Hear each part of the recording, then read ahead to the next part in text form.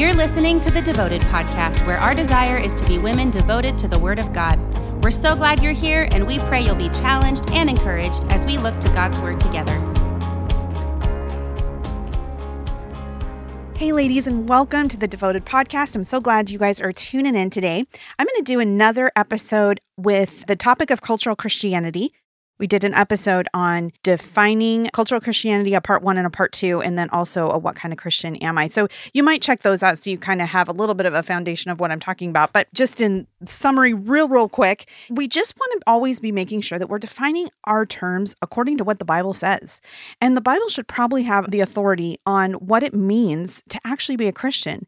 But strangely today, there's been all kinds of different definitions and even different titles and different things, different labels that we put on what some may call Christian, but is it what the Bible says? So, going back to what the early church was, basically accused of being, the term Christian was meant to be derogatory. It was meant to be, oh, you're being a little Christ is really what that was meaning. And the early Christians said, hey, we'll take that. We want to be like Jesus. And that truly is to be the most biblical definition of what it really looks like to be a Christian, is to be someone who just wants to imitate Christ in every possible way that we can.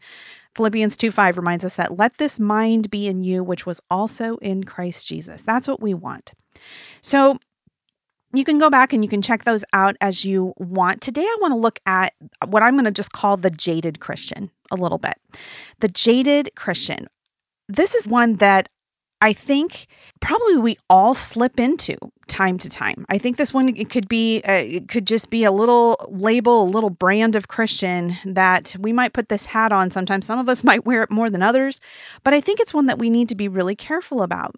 So what do I mean by the jaded Christian? Well, the word jaded, just to give us some definition here, it's not having interest or losing interest because you have experienced something too many times.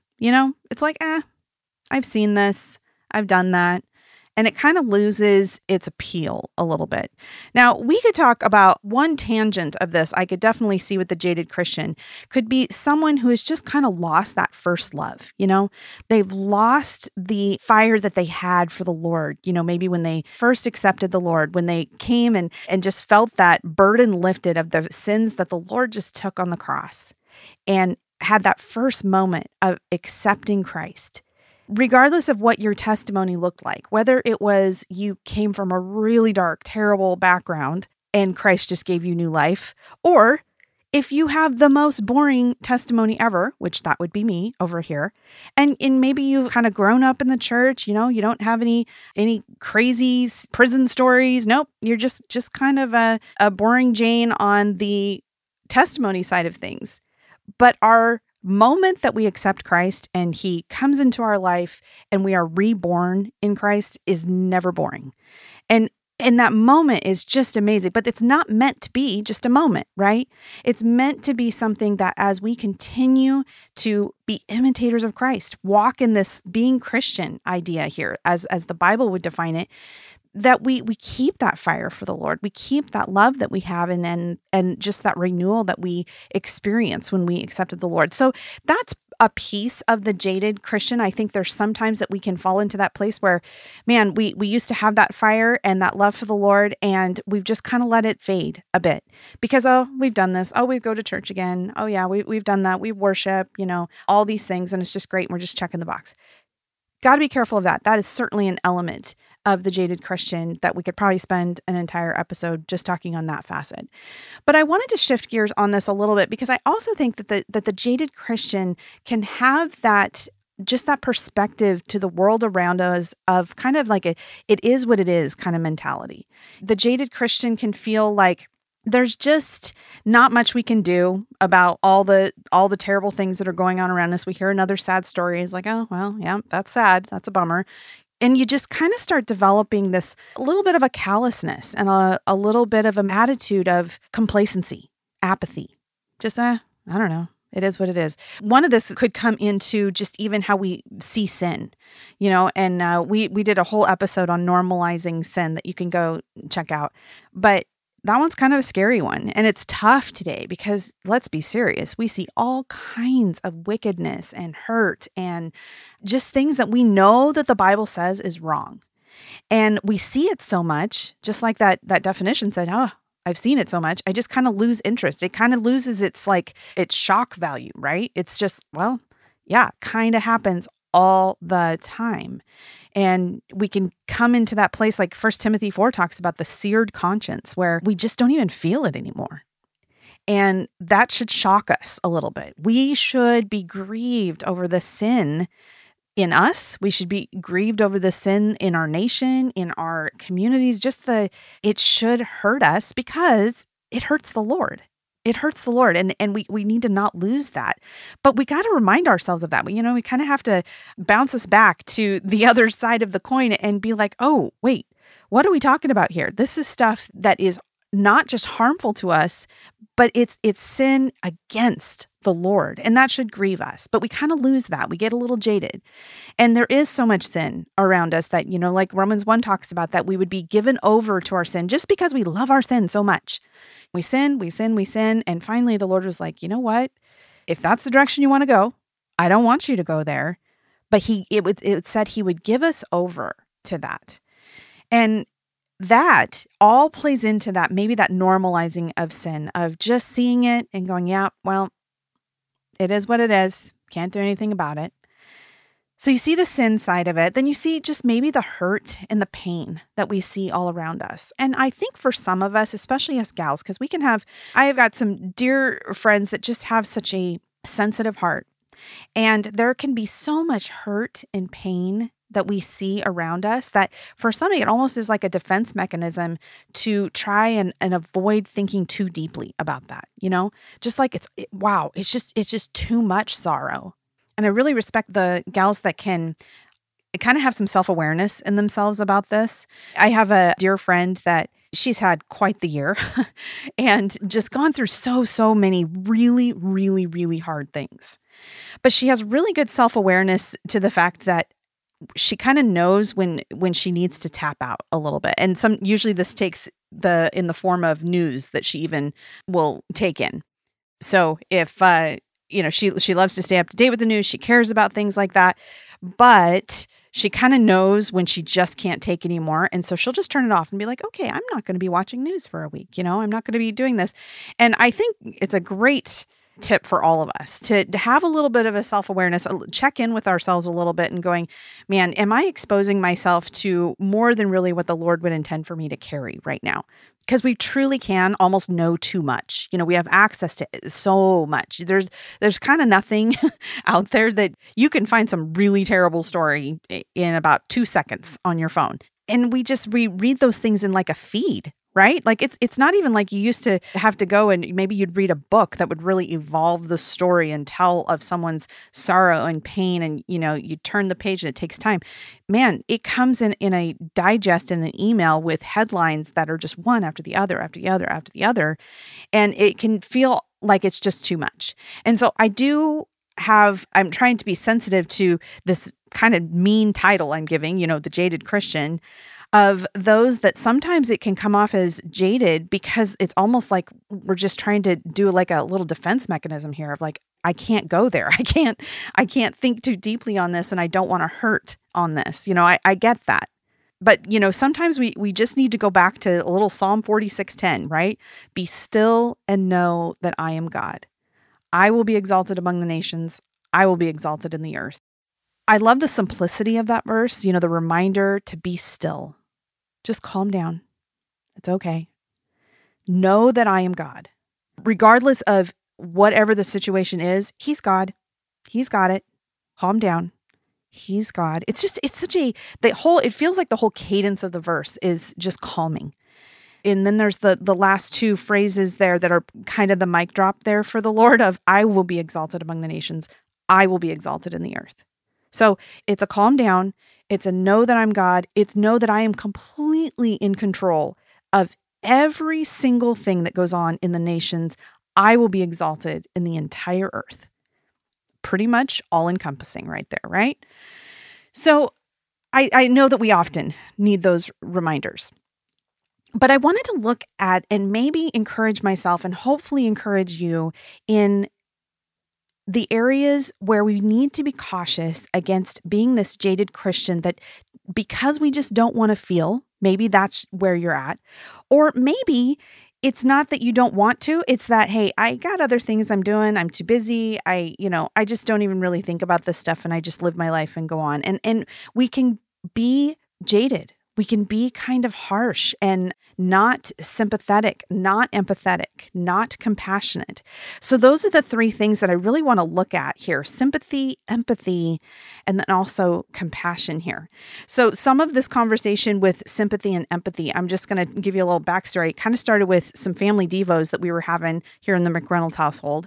And because I'm not sure what had happened that week that my husband brought this up, but we've got boys, and I know boys, sometimes they're not as tender-hearted as, maybe girls are. And, maybe they need a few more reminders of like, okay, well, let's watch out for this and let's be, So my husband, Chris, was just feeling like we needed to just kind of chat about this a little bit, just as some good reminders on, considering others and what that should look like. And so he started to talk about sympathy and empathy, and he was given some definitions.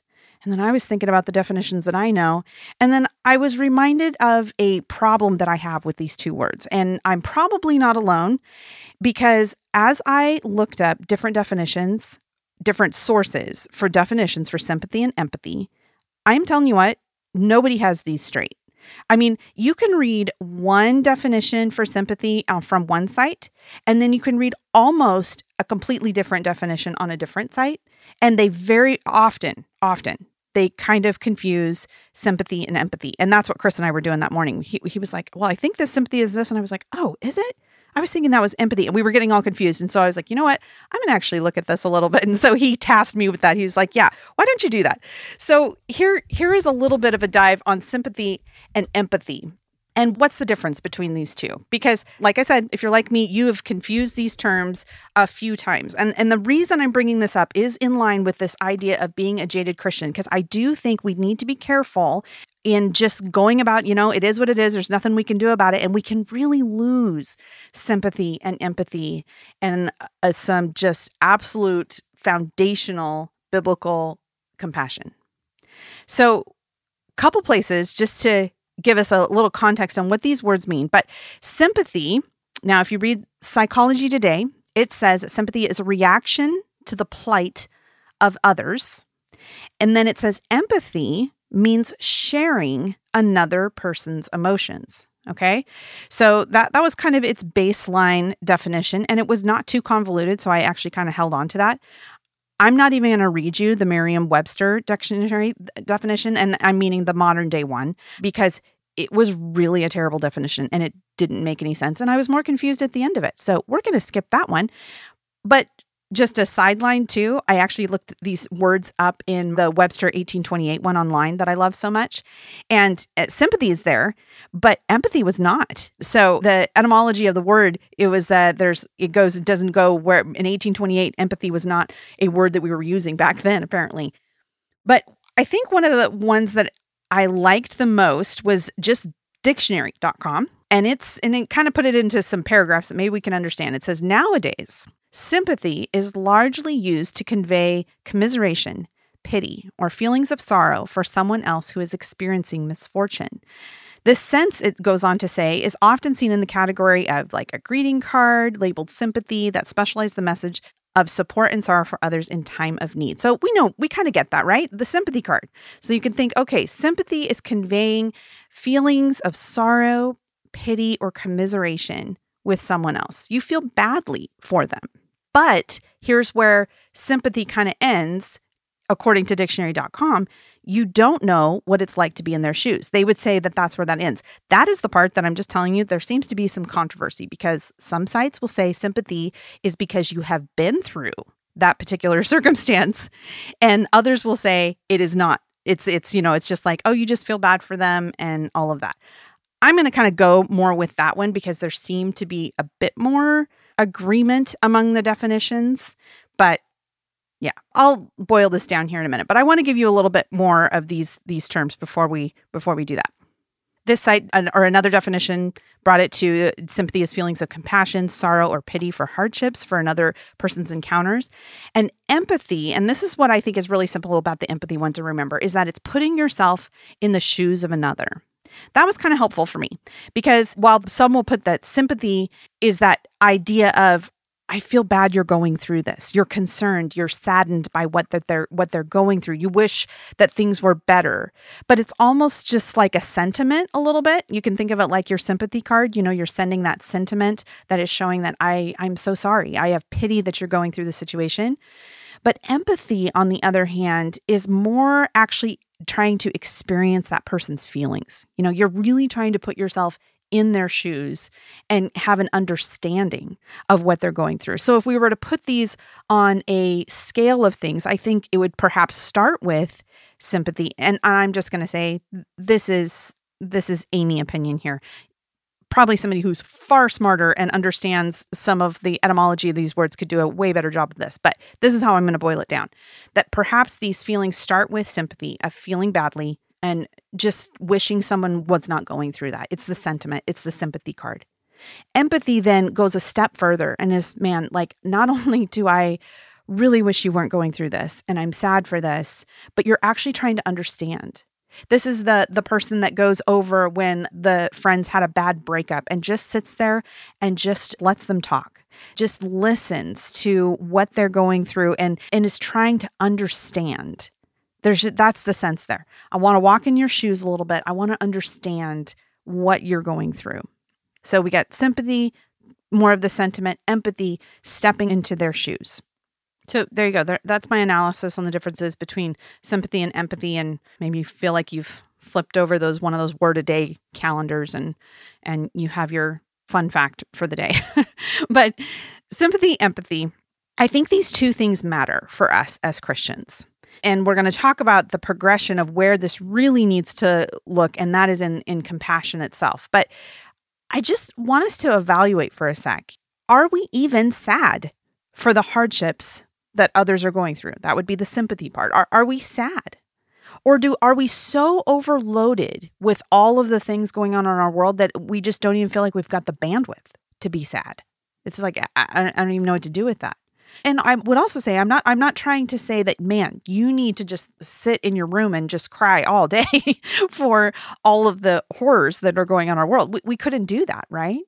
But I think we need to be careful that we don't, while we certainly don't want to do that, that would not be a healthy thing. We don't want to swing the other way and just get this callousness against the hardships and the things that people are going through and not have the bandwidth as Christians, as people who want to be like Christ, imitators of Christ, to have sympathy, empathy, and then ultimately compassion for other people. So are we sad when people are going through hardships? Do we then go one step further and do we seek to understand and put ourselves in their shoes? I really feel like that piece, that empathy part, is probably the closest to Romans 12:15. Rejoice with those who rejoice and weep with those who weep. When we actually can step inside their shoes a little bit, and how does this feel? There's certain issues that, and there may be because I have gone through something like that when another person is going through that same thing, I can cry at the drop of the hat because I'm instantly putting myself in their shoes. But I also have other friends that have not gone through those types of things, but their level of empathizing with someone and putting themselves in that person's shoes, they can just absolutely have a heart of compassion that emotionally it affects them. And I think there is a sweetness to that tender heart. And I think that's a gift from the Lord that can be there so that we can comfort others. 2 Corinthians 1:3-4 says, "Blessed be the God and Father of our Lord Jesus Christ, the Father of mercies and God of all comfort, who comforts us in our afflictions, so that we may be able to comfort those who are in affliction with the comfort with which we ourselves are comforted by God." Especially if you've been through a loss, really any hardship. Okay, but for me, this is loss.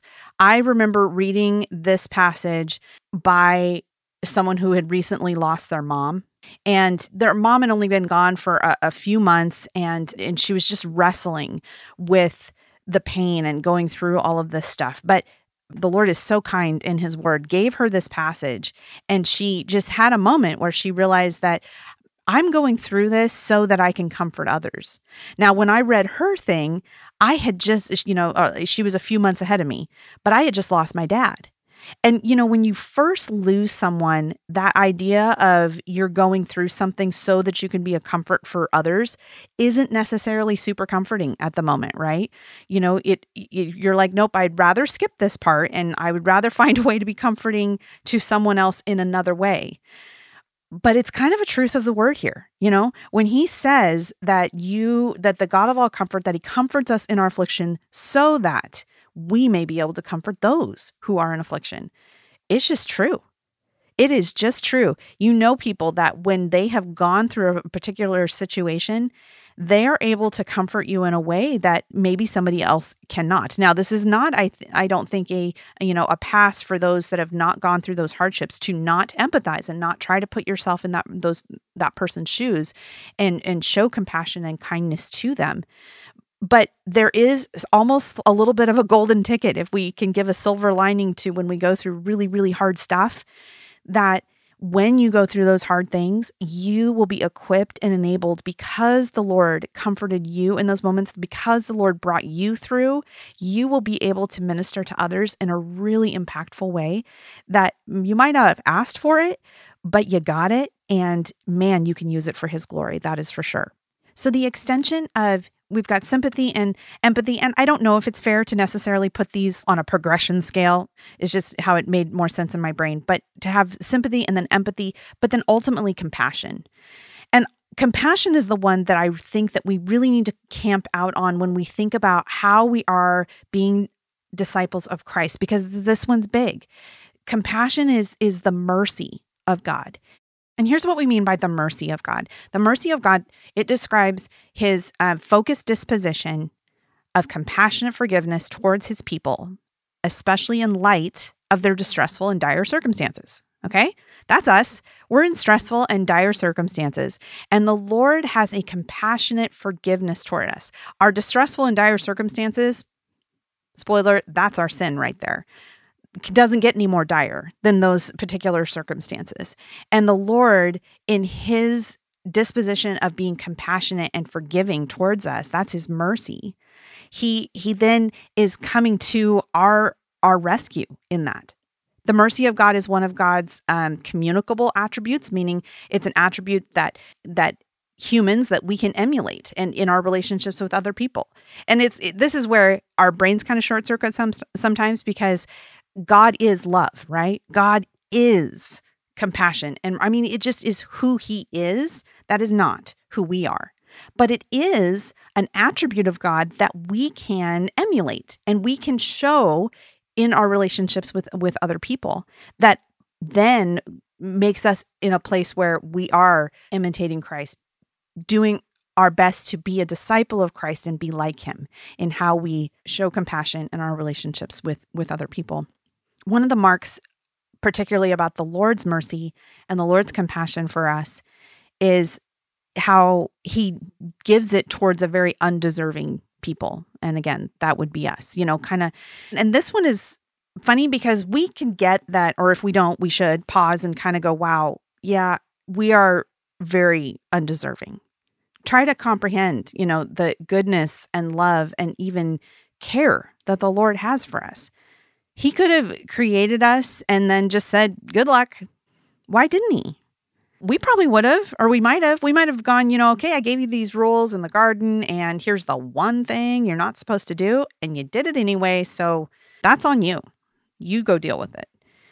But that's not who the Lord is. And even in our sin, even as messed up as we are, as not real bright as we are, to be honest, and disobedient and rebellious as we are, the Lord still insisted on showing compassion and mercy and love to us as a very undeserving people. So that's kind of one of these markers I want to challenge us with, is on the undeserving part, because we get that we are undeserving, or if we don't, we should pause and really get that.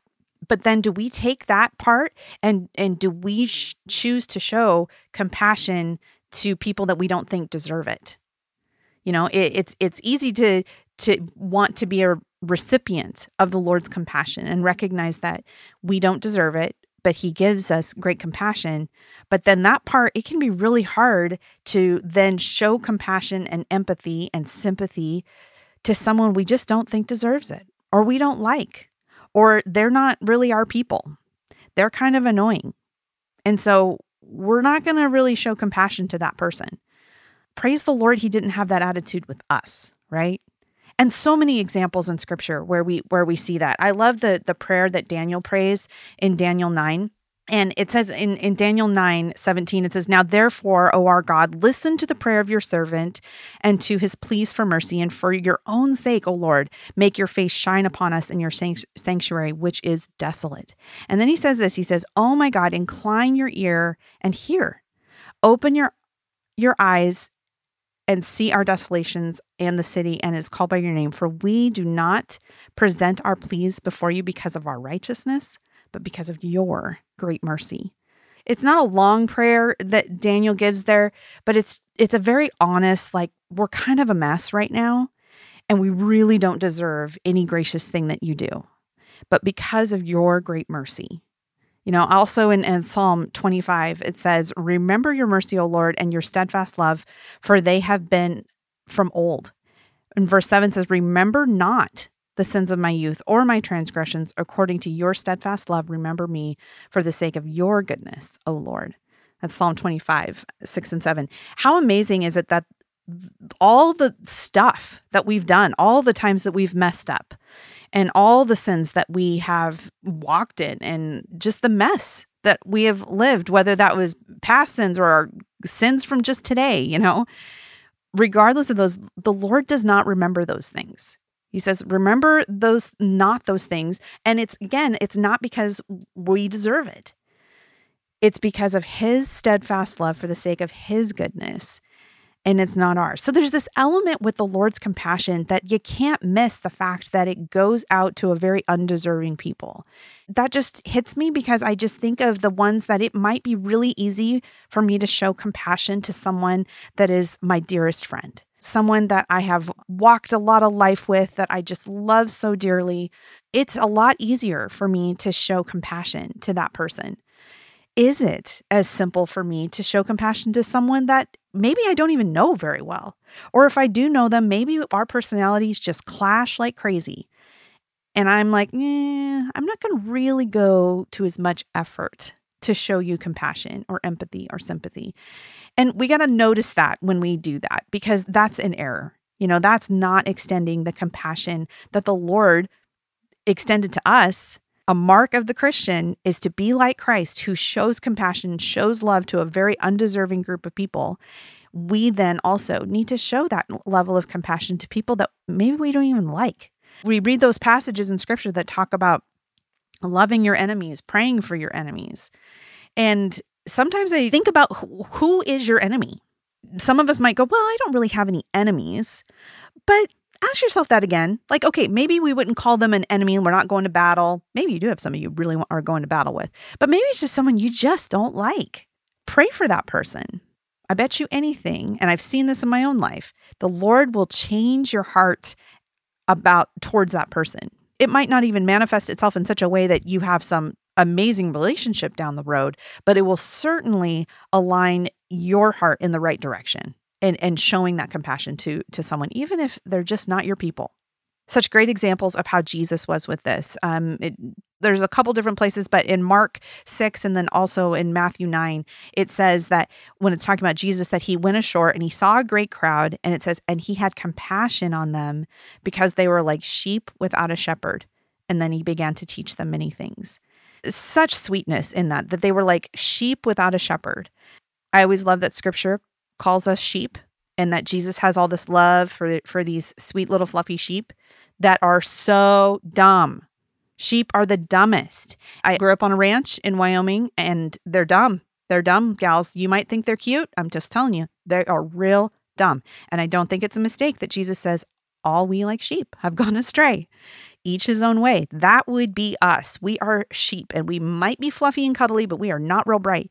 But when Jesus looks at us, he doesn't actually see how dumb we are. He says that he has compassion on us, and he sees that, oh, they need help. They need guidance. They need a shepherd. They need protection. That is his heart towards us stinky sheep. I wish that you guys could have been in the car with me, or I wish I had a recording of my sweet little 3-year-old. I think Brennan was about 3. And whenever we drove over to Grandma's house, they didn't have a lot of sheep, but they had enough that you could smell them every time that you drove past.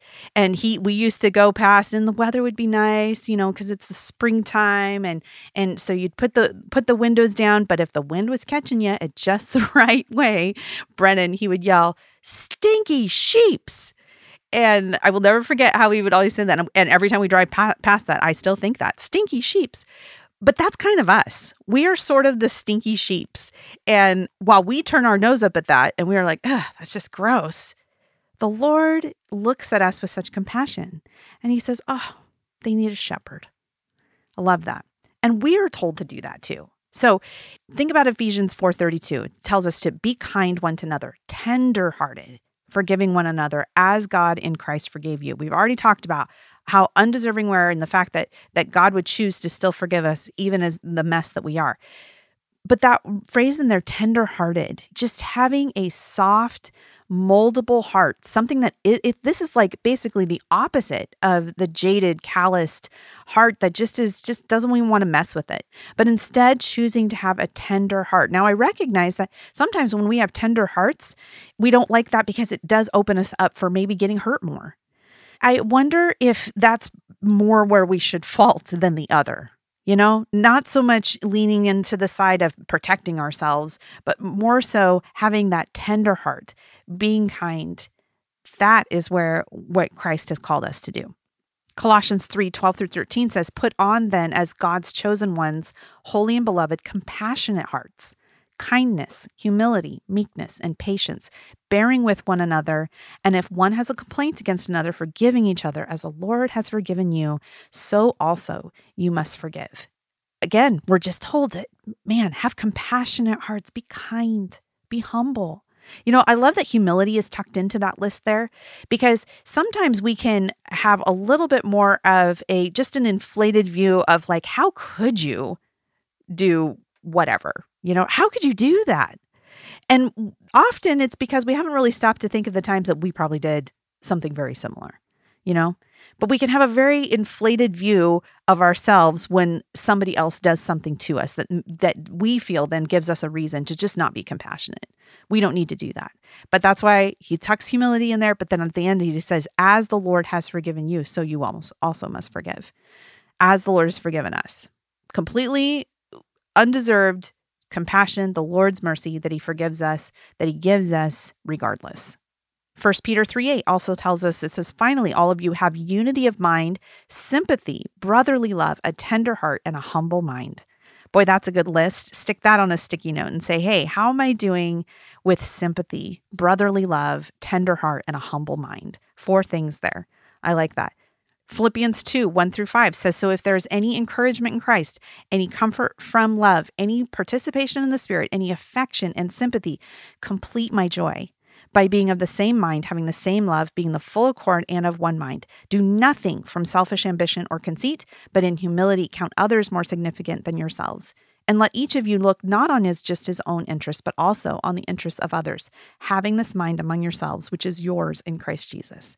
Love that we are to have this mind that is just like Jesus. This is the definition of a Christian, being like Christ, having this mind that is of Christ.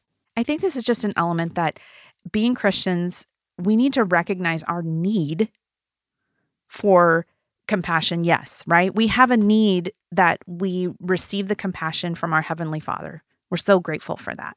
But then also the command to do likewise is a pretty big part of our Christian walk. I'm trying to unpack every time I say a little Christianese statement. What do we mean by our Christian walk? The walk that we have with Christ is just the picture. Think of walking step by step, choice by choice. What are you doing throughout your day? As you progress, because as you're walking along a path, you're going from point A to point B, and hopefully you have some forward motion. And as a Christian, you have that forward motion to be more like Christ. And the big fancy Christian term for that is sanctification, that we would be sanctified, that we would be separate, that we would be holy unto the Lord. And we do that by continuing to make these one foot in front of the other steps as a Christian. And in this area of compassion, right? How do we put one foot in front of the other in showing compassion to other people? I think it's a really big part of our walk. The jaded Christian may hold to a bunch of really great sound doctrine, which is awesome. We need that. That's foundational to our faith. They may have a really firm cognitive grasp of the truths of salvation, which again is really, really good. But got to remind us of 1 Corinthians 13. I mean, it's just a few verses, but it's huge. And it says, if I speak in the tongues of men and of angels, but have not love, I am a noisy gong or a clanging cymbal. And then it goes on to talk about all the amazing things you can have in your Christian faith, prophecies and faith and all of the things that you could have. But it says, if you have not love, I have nothing. It says, if I give away all that I have, and if I deliver my body to be burned, but have not love, I gain nothing. And then he gives us the classic definition of what love is, which is ultimate compassion. Love is patient and kind. Love does not envy or boast. It is not arrogant or rude. It does not insist on its own way. It is not irritable or resentful. It does not rejoice at wrongdoing, but rejoices with the truth. Love bears all things, believes all things, hopes all things, endures all things. Love never ends.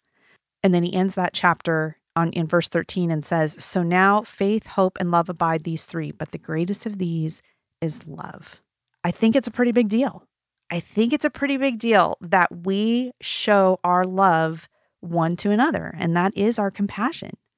Ultimate empathy, sympathy will look like the compassion of Christ for other people.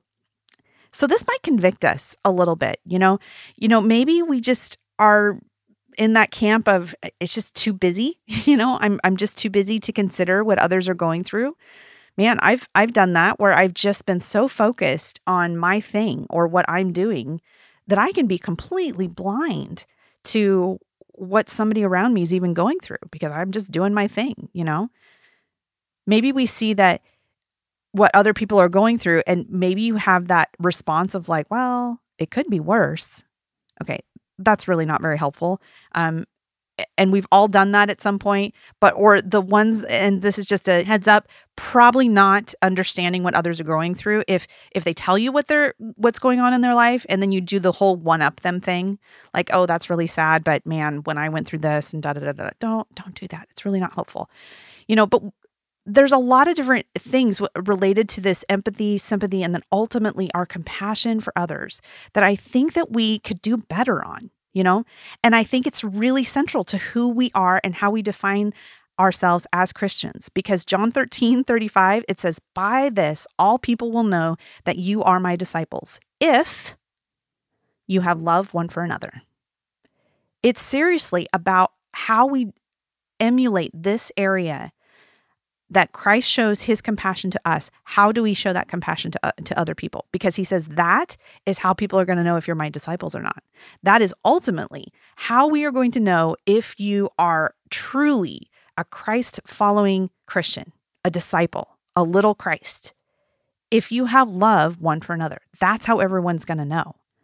So I think this is a really good one for us to look at and go, man, how am I doing on that? So I want to encourage you, pray about this one this week. Maybe write out one of the scriptures that we've shared in the podcast today. I remember I always put them in the notes.